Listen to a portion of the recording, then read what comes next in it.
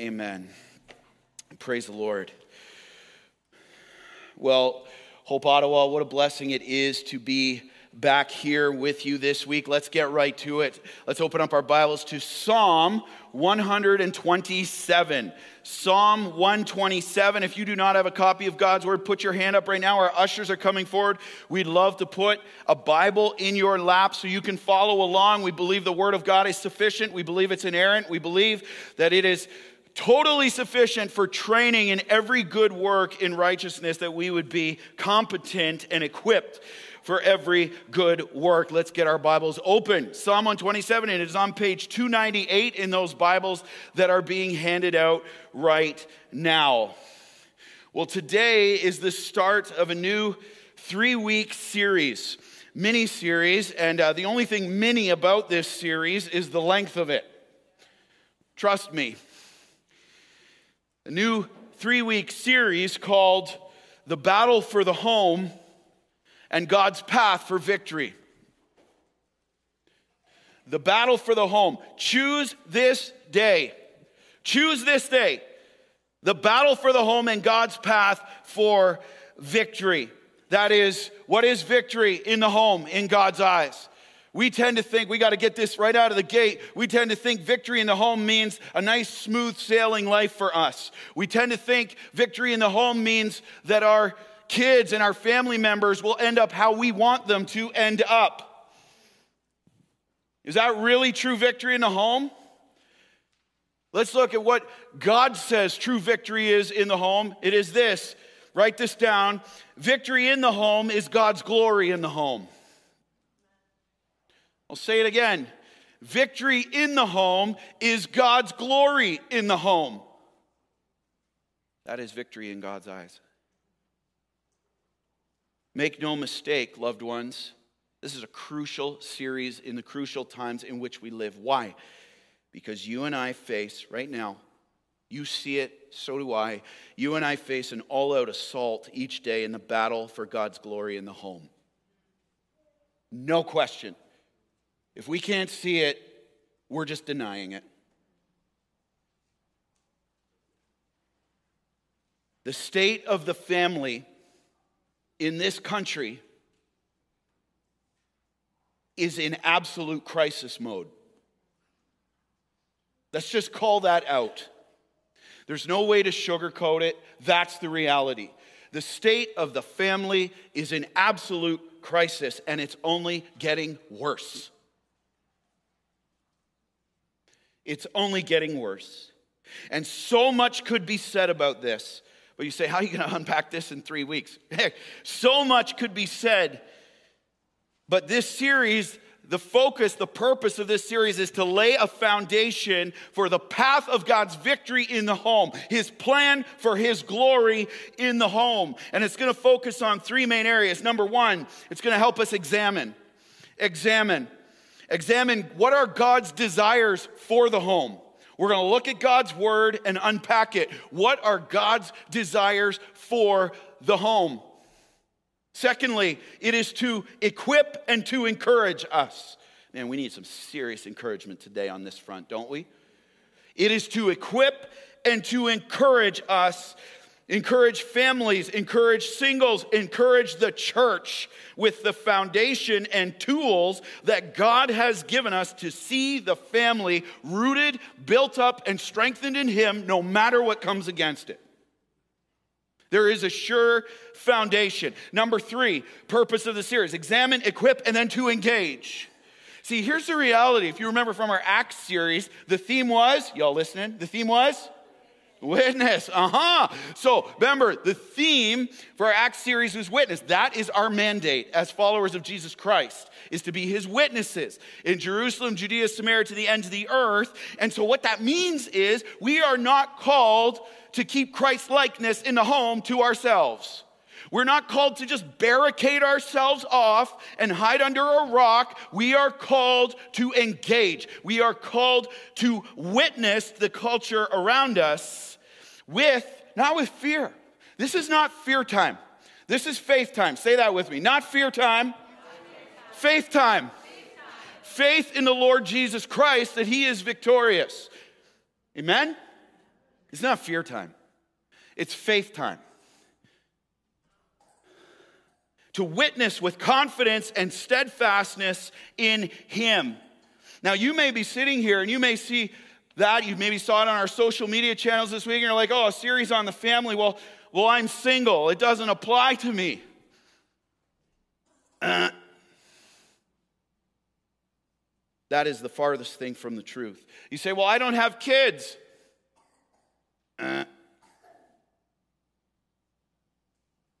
You might not have kids. You might not have a spouse, but I will tell you this, before God, you have a role. A God-given role. And we will see throughout this series that we'll not just see God's heart and His desire for the biological family, but the crucial role that the church family, the spiritual family, the eternal family of God is to play in this. Two families, biological and spiritual, that by God's design, are intricately intertwined with one another. You can't separate it. They are intricately intertwined with one another to see the home victorious for the glory of Jesus Christ. And why is this series so important? Here's another reason. Did you notice this? Turn on the news. You see it in the schools. You see it in your neighborhoods. You see it all over the place. There is so much distortion and confusion about what the family is. What even constitutes a male and female.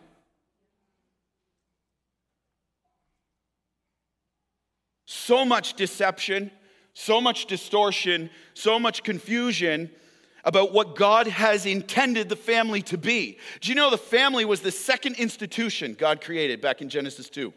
First was marriage, second was the family. And there's so much distortion and confusion about how the family is to function for His glory. And what is the result of this? We live in this, we see it, we're confronted with it daily, and we become discouraged and anxious and fearful. And we can so easily feel helpless, can't we? And hopeless because we see what's going on around us. And we're like, what can we do against that? Is God really victorious over that? Can God's word give us the blueprint to withstand and endure and overcome in His name? Can we? Or with this, we just realize we don't know how to stand on the truth of what God promises to build the family upon and see His glory in it. In fact, one of the latest stats is 85% of Christian couples, they know they're to be the primary disciples of their kids, but they have no idea how to do it.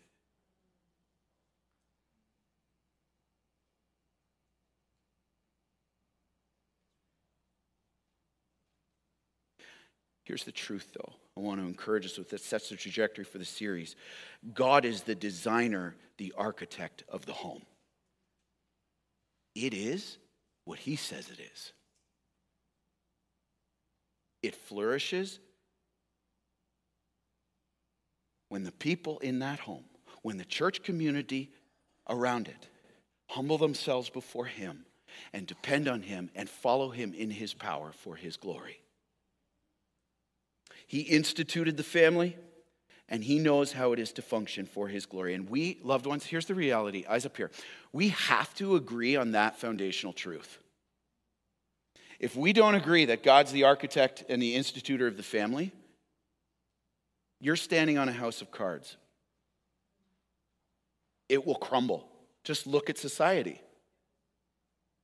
We have to agree on that foundational truth. If not, that family does not endure. There is no victory. There is only devastation.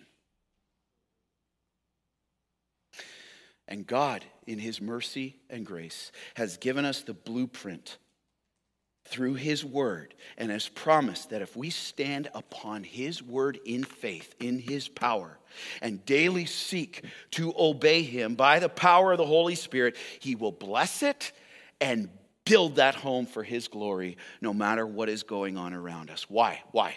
Simple truth. Ready? Write this down. God will always bless that which he builds. I'll say it again. God will always bless that which he builds. I love how missionary Hudson Taylor said it this way. You'll see it on the screen. Depend on it. God's work done in God's way will never lack God's supply. I'll say it again. God's work done in God's way will never lack God's supply. God will bless that which he builds. And God's path for victory, God's path for his glory in the home starts with knowing that God, here it is, ready? God is not looking for our direction for how we think the family should work. I'll say it again. God is not looking for our direction, our input on how we think the family should work. He's not looking for our direction. Here's what he's looking for. Ready? He's looking for our dependence. He's not looking for our direction. He's looking for our dependence upon him. He says, are you going to trust me and my way? And that I wasn't surprised with what's going on in culture right now. That I knew that was coming. Are we going to trust him? And herein lies our problem we face every day. You and I face it, and it's unbelief. In that. In him. Here's the big idea for today. Let's get after it on the screen. Because only God can build the home that endures. We must depend on him alone to build it. Because only God can build the home that endures. We must depend on him alone to build it. And here in our text today, we're going to see two crucial truths that God promises to bless and build the home that endures for his glory. Everything else in God's word is founded on these two things. You ready to go? Let's get after it. Let's open up our Bibles to Psalm 127. Let's stand to honor the authority of God's word, and we will read by his grace these 5 verses together. Let's go, everybody, nice and loud. Youth, let's go. Here we go. Unless the Lord builds the house, those who build it labor in vain. Unless the Lord watches over the city, the watchman stays awake in vain. It is in vain that you rise up early and go late to rest, eating the bread of anxious toil, for he gives to his beloved sleep. Behold, children are a heritage from the Lord, the fruit of the womb a reward. Like arrows in the hand of a warrior are the children of one's youth. Blessed is the man who fills his quiver with them. He shall not be put to shame when he speaks with his enemies in the gate. Hear the word of the Lord, all God's people said. Amen. You may be seated. First thing we see is right here. Only God can build the home that endures. And we must, by faith, entrust its building to him. That's where it starts. We must, by faith, entrust its building to him. Here's the truth that we are confronted with and the question that comes from verses 1 and 2. God is sovereign and you are not. I'll just say it again. God is sovereign and you and I are not. How freeing is that? Question, will you entrust the home to him? He got a plan, he knows what he's doing, and he will be victorious. Let's get our context, so key. Psalm 127 is written, you'll see there, by King Solomon. And it is a wisdom psalm about God's divine providence, his sovereignty over the matters of daily life, and the need for God to be at the center of it all. Go back to verse 1. Very convicting verse. First part of verse 1. Unless the Lord builds the house, those who build it labor in vain. See, Solomon makes it clear that unless the Lord is the one doing the building. By the way, that term, the Hebrew there for the word builds, means this, to construct. Unless the Lord is constructing the house, unless the Lord is growing the house, Those who try to build it without putting their faith in him to do it, notice the text, labor in vain. Now you're going to want to write this down. The word vain there in the Hebrew means futile. It is absolutely futile to try to build the house on your own strength and mind. It actually goes on to say it is worthless. Vain, worthless. Those who build it labor worthlessly. Wow. That's a shot to our ego.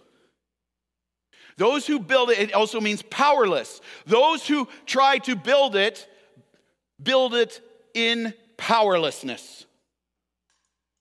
Meaningless. Let's get clarity here. You're like, oh, wait, sweet. So I can actually kick back and I don't have to do anything in my house because God's got to do it all. So I'll just, kick up, suck back some coffee and we'll be all set. No, let's get some clarity. God is not condemning hard work here. Okay? There's no excuse to be lazy with what God has entrusted to us. There's no excuse. Scripture tells us so clearly in both the Old and New Testament that whatever we do, we are to do with all our might and work with excellence and diligence all the time because it is the Lord Christ we are serving. No question. This is not an excuse for laziness. Yet, notice what's the point here. Without working in faith and putting our trust in the Lord to build the home, all our human effort is worthless. It's just worthless. We can't control it. Now, look around today in society, loved ones. Eyes up here, we don't like to hear this today, do we? Our egos. We just don't like it. Society's built on this anti-God sentiment from this. You can do it. You're the master of your own destiny. You can get it. Work hard, achieve. He's like, it's in vain. We don't like to hear that we're completely powerless to build the home on our own. And that all our attempts, if not done in faith in the Lord and entrusting it ultimately to him, are meaningless. And we are so easily and often deceived into thinking, get this, that we must be the ones to build the house. We have to be the ones to do it. And therefore, look what you're doing. Based on Psalm 127:1. If we think we're the ones who have to build the house, you know what we're saying? I must be God. Is that what you really think? Is that what I really think? I must be God because I'm putting myself in his place. Let's take a look at who God is. Let's get some good theology. Ready for some good theology? Get your pens ready. This is a beautiful slide coming up. Good theology at who God is and what he can do and why we must entrust the building of our homes to him in faith. He is notice his name that he specifically uses in verse 1 here. He is the Lord. The Hebrew word there, the most sacred name in all of Hebrew is Yahweh. If you were to spell it out in Hebrew, it would be Yud He Vav He. They won't even spell the whole word because it's so sacred. It is the name Yahweh, and here's what it means. Let's make a list. The eternal one. The one who is self-existent, dependent on no one or anything. The one bringing into being. Only God brings things into being. The giver of existence. That is the creator, sustainer. And then here's another one. He who brings to pass. Here's a big one we need to remember. We just sung about the performer of his promises. The absolute and unchangeable one. If I were to, another way you could describe Yahweh, the meaning of Yahweh is the one who absolutely is, fill in the blank, the one who absolutely is love. The one who absolutely is grace, the one who absolutely is wisdom, the one who absolutely is pure, the one who absolutely is holy, the one who absolutely is truth, and so much more. And then there's you and me. How's that comparison going? You'll see the question on the end of the slide there. Who are you putting your faith in? You want to put your faith in yourself and God's? Look at who God is. And then there's you and me. See, until we see ourselves rightly and see God rightly, we're not going to depend on him. Because the desire since the Garden of Eden in Genesis 3 has been for us to put ourselves in his place.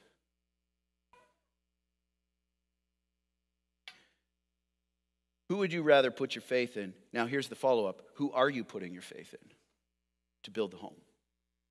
See, are you entrusting the building of your home, your family, to the sovereignty of God? Or are you putting your faith in, here it is, the sovereign self? The sovereign self to try and do what only God can. And you say, how do I know? Well, there's two areas right here we got to look at and emphasize. Here's a litmus test. Am I putting my faith in the sovereign God, or am I trusting in the quote-unquote sovereign self? First thing we see is this. When we're entrusting the home to the Lord, we are entrusting our home for his protection over it. His protection over it, knowing that God is our only security. God is our only security. Go back to verse 1. Unless the Lord builds the house, those who build it labor in vain. Unless the Lord watches over the city, the watchman stays awake in vain. The word watches there in the Hebrew means this. It means unless the Lord keeps or preserves, secures, or protects the city. See, in Israel, context is key. In Israel, the cities were often walled around to guard against enemy attacks. And the watchmen were the ones who would be stationed on the walls to give an alert if that city was under attack. And so the result is, see if this sounds familiar, people would spend so much time and energy and effort and resources trying to secure and fortify their lives and themselves against anything that could threaten them. Does that sound familiar?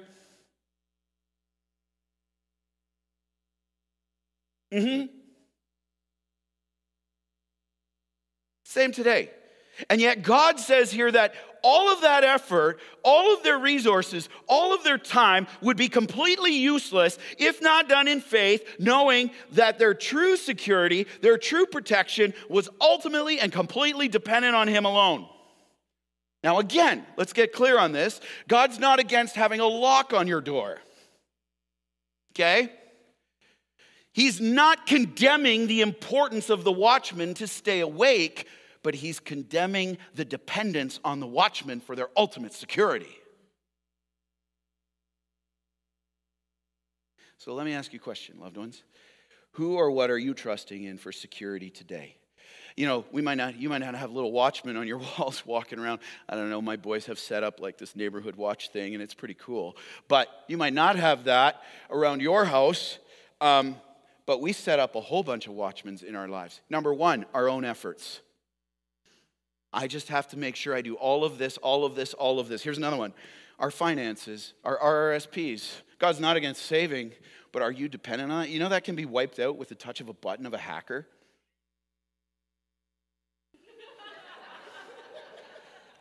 It's true. Just wait for the next economy crash. You want to have that as your watchman?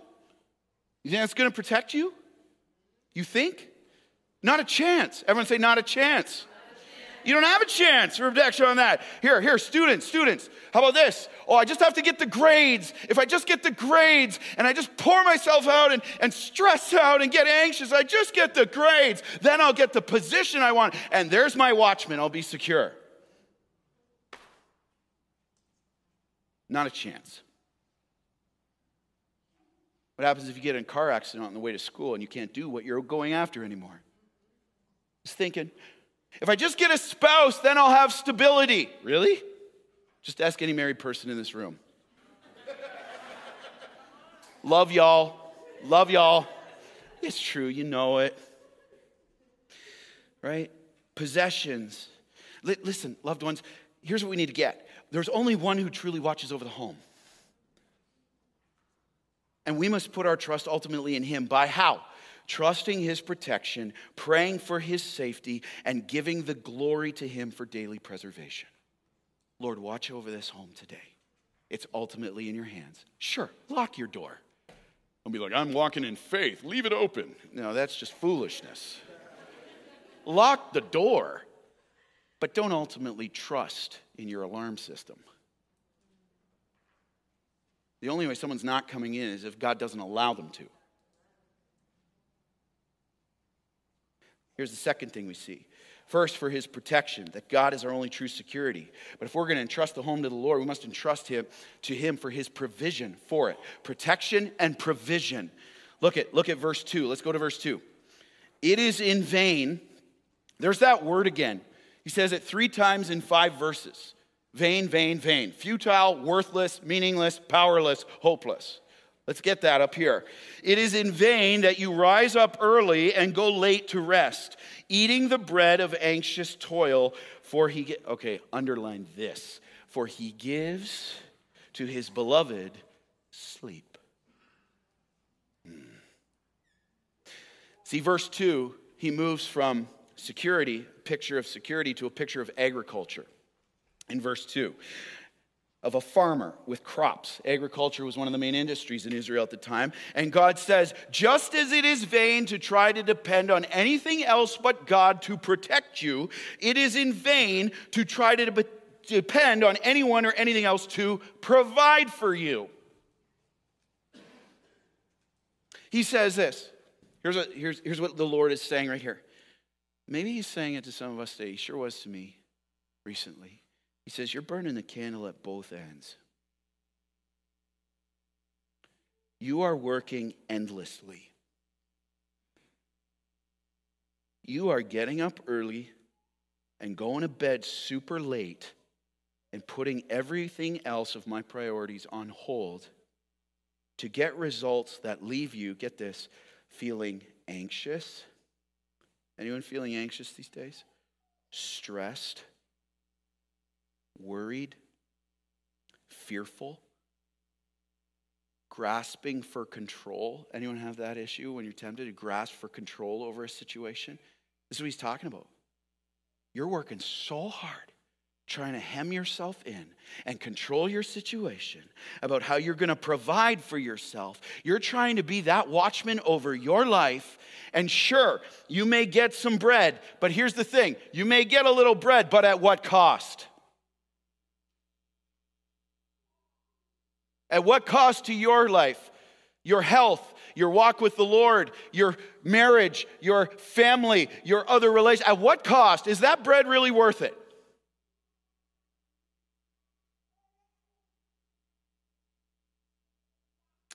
That term anxious toil, eating the bread of anxious toil, you know what that means?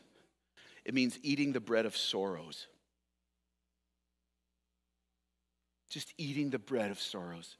I have to put faith in myself and other people to do what only God can to provide for me. Just what's going to happen down the road? What's going to happen if I lose my job here? What's going to happen? And you're just eating anxiety.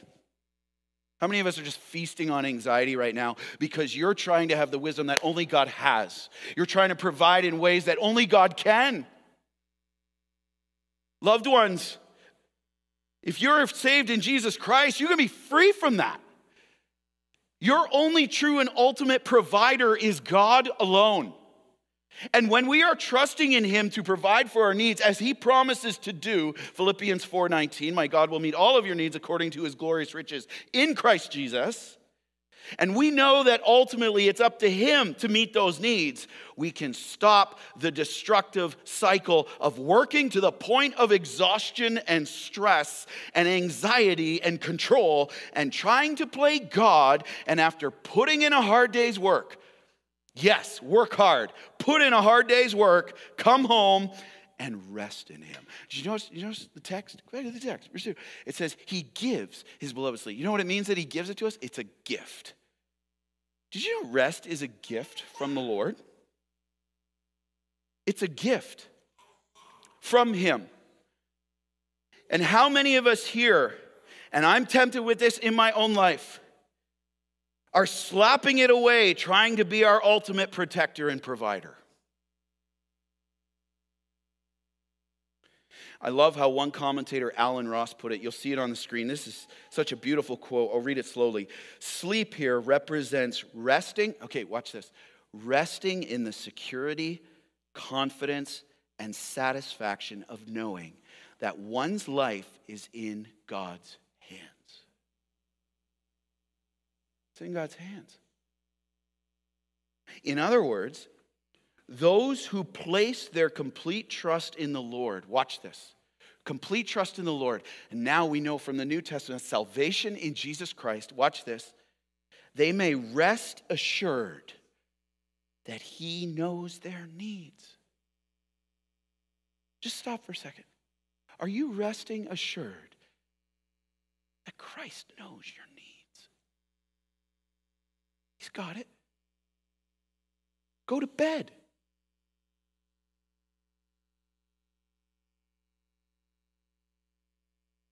Take the gift. He's got it. He knows the rent payment's coming.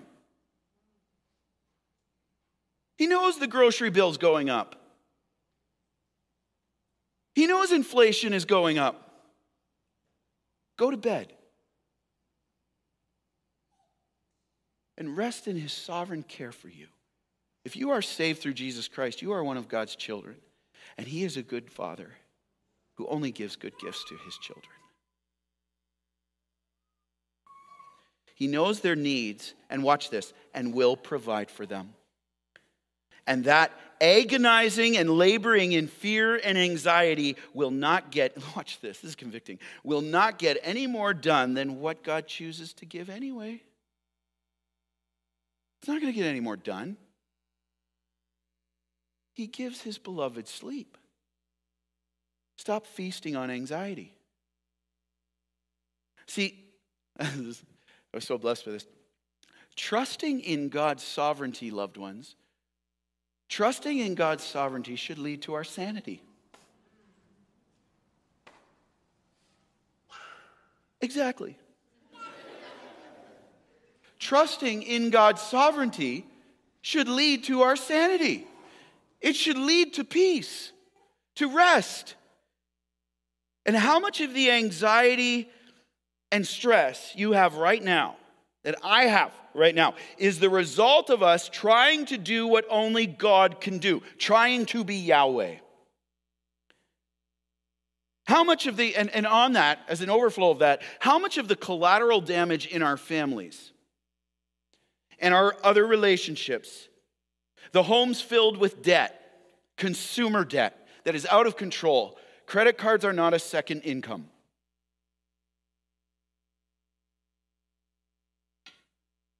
Grasping for more. Got to get the watchman. Got to get control. How much of this homes filled with consumer debt and impatience and anger and stress and fear and division and the lack of unity are a result of this? Just feasting on the anxious toil. How about in your home right now?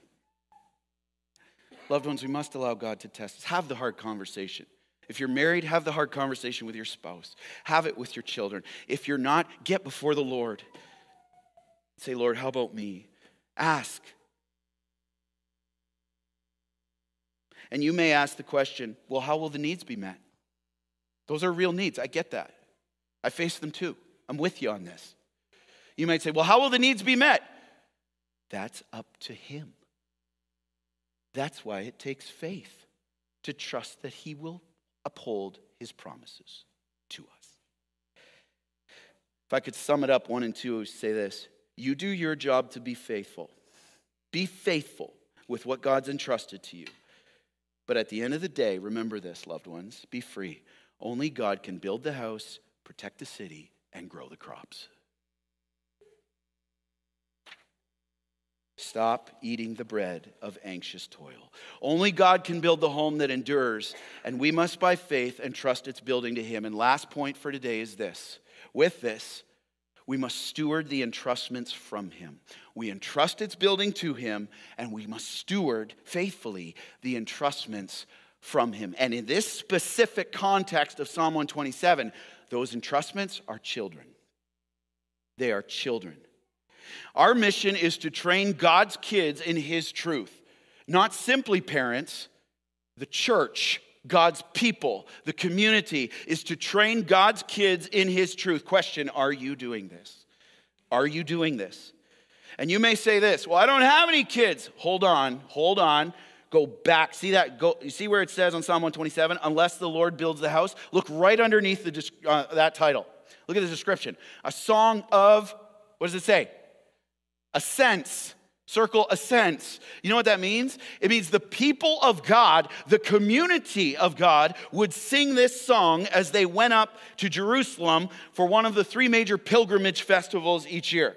First fruits, Passover, tabernacles. And it shows right here, it's written for the community. That the building of the home, the training of the next generation was a community responsibility for the people of God. Whether they are single, don't have kids, whatever. We must realize, watch this. Realize this, loved ones. Almost every single of the major passages on discipling the next generation in God's word are written to the community of God, not simply the parents of those kids. Almost every single major one. There's a reason for that. There's a reason for that. There's a biological and eternal spiritual family. And the purpose of our training is to train up children as faithful members of God's people. How do we do this? We see right from the text. Go back to the text. Don't take my word for it. Take his. 2 ways. Number 1, if we're going to train up God's children faithfully, number 1, we must value them. They are hear me, eyes up here. I love that you're taking notes. So good. But I want to see your eyes for a moment because this is absolutely crucial. Ready? Good. Children are a heritage, not a hindrance.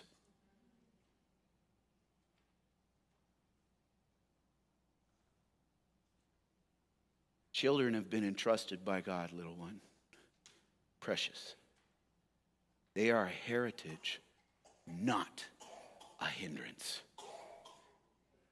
The word heritage, look at verse 3. Let's go, verse 3. Behold, children are a heritage from the Lord, the fruit of the womb, a reward. The word heritage there means in Hebrew an inheritance, a portion, an entrustment, assigned by God who has sovereignly, notice, here's God's sovereignty worked out in the family life now. Before it was for corporate and national.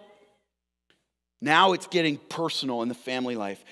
Assigned by God who has sovereignly chosen to entrust that family with kids as, here's a big thing, as one of many blessings he can give to the family. One of many he could give. Now, here's what we have to see from that. You may read that, and unfortunately, it has been distorted over time that if I don't have kids, I don't have God's blessing. Wrong. That is completely anti-biblical. Children, loved ones, are not the sign of God's blessing. Children are one of many blessings that God can give in his sovereignty as he chooses. He could give them biologically. He could give them through adoption. He could give them through some other means. He certainly gives us a spiritual family, spiritual children in the church. Oh, yeah. And as such, children are to be valued and cherished and discipled as an entrustment from God to be raised to come to know the truth of God and defend it. Now, if you look around society today, is this the predominant view of children? Is this the predominant view when we think of children in the world today? Nope. Kids today are looked at as burdens, not blessings. They're looked at being disposable, not desirable. And we use them to accessorize, but we don't evangelize. So I can get the Instagram pic and I can get lots of likes and I can do this, but yet we're not evangelizing our children. We accessorize them, but we don't evangelize them. Question, how do you see your kids that God's entrusted to you? How do you see them? How do you see kids, if you're single, you don't have any biological kids, okay, how do you see the kids in this church? How do we as the church see them? As a heritage or a hindrance? And if you may say this, well, I totally value them. I totally value them. Okay, let me ask you a question. Do they say that? Would those kids say that about you? Would they know that? By how you treat them? By how you invest in them? Parents, just ask your kids tomorrow morning at the breakfast table. Do you know that you're valued? By how I treat you and speak to you? See, God's value for them should be seen through how we value them. God's value for children should be seen through how we value them. We are his image bearers. They should know that they are loved and they are a heritage of the Lord without questioning. Or are we just grumbling about them? Complaining when we expect to parent kids that don't need parenting. Where did that come from? And I know it gets tiring. We have 4 boys. I know it's tiring. But they're a blessing and an entrustment to be stewarded. See, our mission is to train God's kids in his truth. We start off by valuing them, a heritage, not a hindrance. And secondly, we see it right here, to teach them. If we are to fulfill our mission to train God's children, we must teach them God's word, not the world's way. God's word, not the world's way. Go back to the text as we finish off, verses 4 and 5. Like arrows in the hands of a warrior are the children of one's youth. Blessed is the man who fills his quiver with them. He shall not be put to shame when he speaks with his enemies at the gate. Now, notice the superscript 2 after the word gate there. Go down to the bottom of the page of your Bible. The Hebrew can also be translated, the kids, shall not be put to shame when they speak with their enemies at the gate. Here's what that means. The psalmist compares children to arrows or weapons in the hands of a warrior and says that the man who fills his quiver full of them is blessed. Now, here's the thing. God's not orchestrating. He's not saying there's a special size. If you have this many kids, then you've got the blessing. No, he's not saying that at all. There's no certain number. Say, if you have 4 kids, then I'm pleased. No, doesn't work like that. He says the man who fills his quiver with them is blessed because his kids, notice the text. Why is he blessed? Because his kids will be able to speak on behalf of or defend themselves or the honor of their father when he is speaking with his enemies at the gate. What's the gate? This is the gate to the city. Remember the cities were walled? This is the entrance to the city where court was held in the Old Testament at the gate. And the father or the children would not be put to shame because they would know. Why? Because they would know right from wrong. They would know truth over deception. They would be able to discern what's right and almost right by being trained in the truth of God and could stand up against adversaries that came against them. Kevin, can I get your assistance here for a sec? Okay, thank you.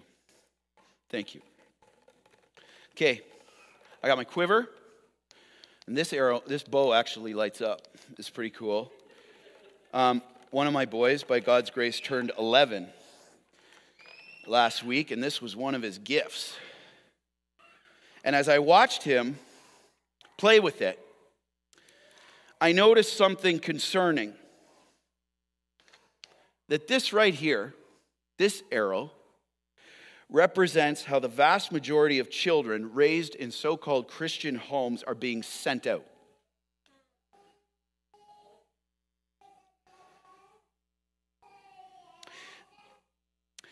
And my concerns are this.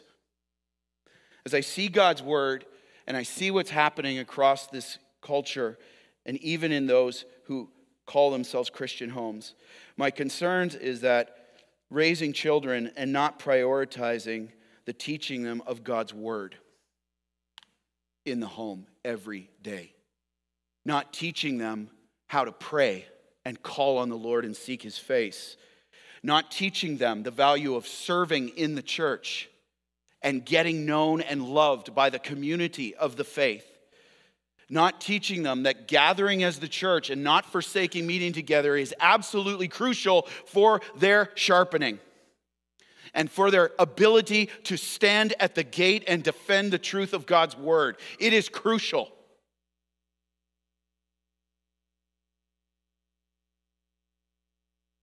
Whether it's small groups and they see their mom and dad going out and making that a priority, they're going to make that a priority. Whether it's attending on Saturdays, whether it's attending Hope Youth. I know there's homework. Parents, get your kids to Hope Youth. Trust in the Lord. He's going to grow the crops.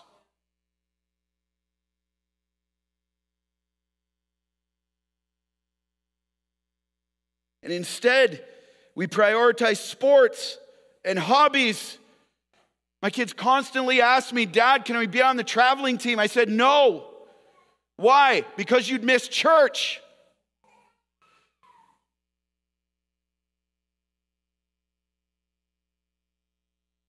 We prioritize games and screen time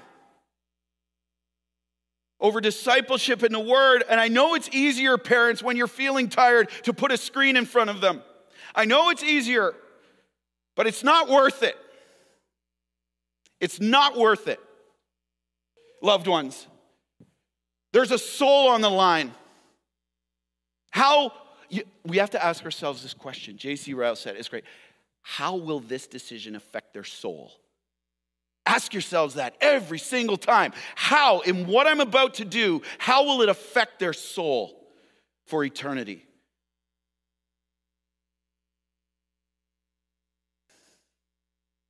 Loved ones, and we prioritize that, and then we load them up. We turn 18, and we load them up, and we launch them, and we say, go get it. And they can't even pierce vinyl.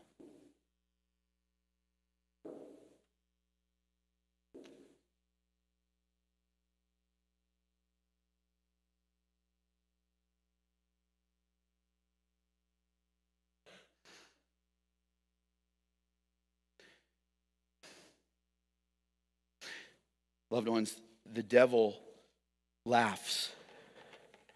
The devil laughs at dull arrows.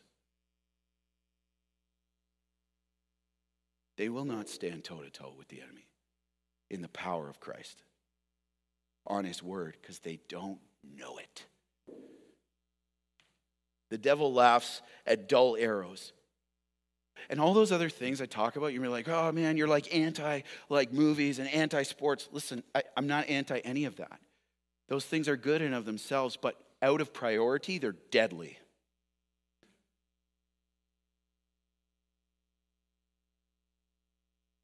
He laughs at dull arrows. And here's the other thing we need to know about arrows. Dull arrows aren't effective, are they? They don't pierce anything.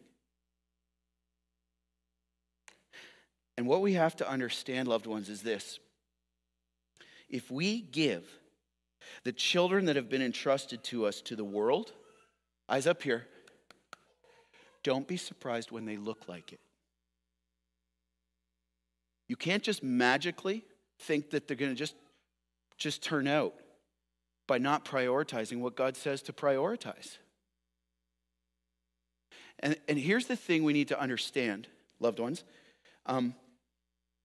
Our mission today is still to train God's children in his truth through his word and give them every opportunity to come into the family of God through a saving relationship with Jesus Christ, that they too would be able to stand against their adversaries and uphold the truth in honor of their heavenly Father. Question, are you and I doing this in our homes? Are we as a church committed to this here? And even though, I get it, loved ones, even though it seems like a daunting task at times, I want to encourage you with this. You're not sovereign, only God is. Remember, your calling, my calling is not to save our children. It is to sow into our children by the power of the Holy Spirit through Jesus Christ. We're not called to save them. We're not their savior. Our job, mandated by God as a church, as biological families, listen, is to point them to the one who can and will help them overcome in what they will face. Are we doing it? And we're going to hear more on that next week, when this is where we're going to drill down. How did we do this? How does God's word tell us? We're going to go into the next text that's going to show us. But here's where we start. Open the word with your children. You say, well, it's too late. I haven't done it for years. Start now. If they're under your roof, it's never too late. And if they're gone from your roof, invite them to come back and get in on it. Start now. Hope Kids take-home pages. Parents, make sure you're doing them with your kids. We are committed to supporting you as a church. There's tools downstairs right now that you can take and do family discipleship and worship with your kids at home. Go on our website. There's a whole page there devoted to building the house and resources for family worship and prayer and teaching your kids the Bible. All of it. It's all on there. Marriages, all of it. Ask your small group. Ask your small group members. Here's a big one. Start serving. Seeing them as the entrustment. Start serving. Jump in. Invest in them. Modeling the priorities that God calls his people to have. Be a mentor to some of the kids here. And I had a special burden for those of us here who have sought to keep the Lord first, and you've poured into your children for years, and yet it seems like the children have walked away. I just want to encourage you watching online, because I know some of you are watching online right now. And I want to encourage you with this, with two things. Number one, God will waste nothing. And if they're not dead, he's not done. God will waste nothing of your investment by his power into their lives. If they're not dead, he's not done. His word is not bound. Secondly, I want to encourage you with this. Keep praying. Keep praying. Don't lose heart. God will work for his greatest glory in whatever way he sees fit. Leave that to him. See, and I want you to be encouraged as we close out. There was one son who perfectly spoke on behalf of his father. One son, and stood up to every one of his adversaries. The Son of God himself, Jesus Christ, who perfectly trusted in God's sovereignty, even as it led him to his death on the cross for our sin.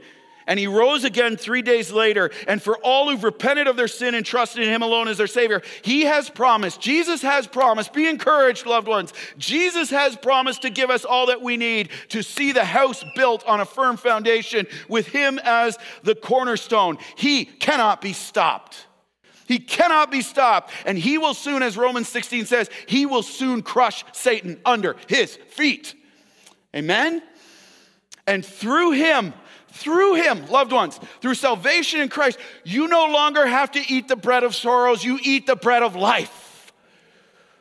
You eat the bread of life, and it nourishes and satisfies and strengthens and equips us for this mission.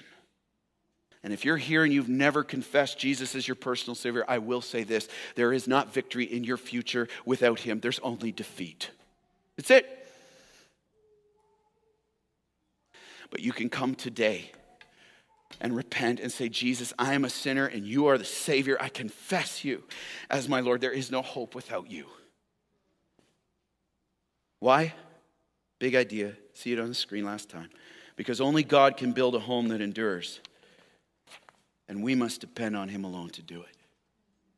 And trusting its building to him and stewarding the entrustments from him. The question we're left with is this, loved ones, as the worship team comes up. Will we depend on him? Will we look to him and submit to him and trust in him, knowing that he is and will be victorious always? And we have an empty tomb. We have the Holy Spirit, and we have the Word of God, and that is enough. Let's pray. Lord Jesus Christ, Son of God, thank you for your precious word, that you haven't left us to ourselves. Lord, I pray for this precious church and these people that I just love so much, and I pray over them right now that you would be welling up faith in our hearts. Lord, knowing that only you can build the house, and I pray for refreshed humility, submission, and dependency to you on this, and trusting its building to you, and stewarding the entrustments from you, specifically with children. Lord, I pray this church would display your heart for children, laying our lives down to see them discipled. And if that means we jump in on a service team, get after it. If that means we take up a child to mentor and train in the ways of the Lord, so be it. If that means we just take time to get on our knees and just talk with them and get to know them, to show them that they're loved and valued by you, then so be it. Whatever it is, Lord, I pray for the families in this room right now, that God, they would be encouraged right now to open your word with their children, knowing that sports won't save them. You will. Only you have the power to save. And may they press on even when we see no visible result before us, knowing that our labor is not in vain. And we don't know the outcome for our children, but we know the one who's over them. And that you will do what you see fit to do for your glory. Help us to trust you, knowing that you will come through always. In Jesus' name, amen. Loved ones, will you stand and respond in this song and testament of confidence in the Lord?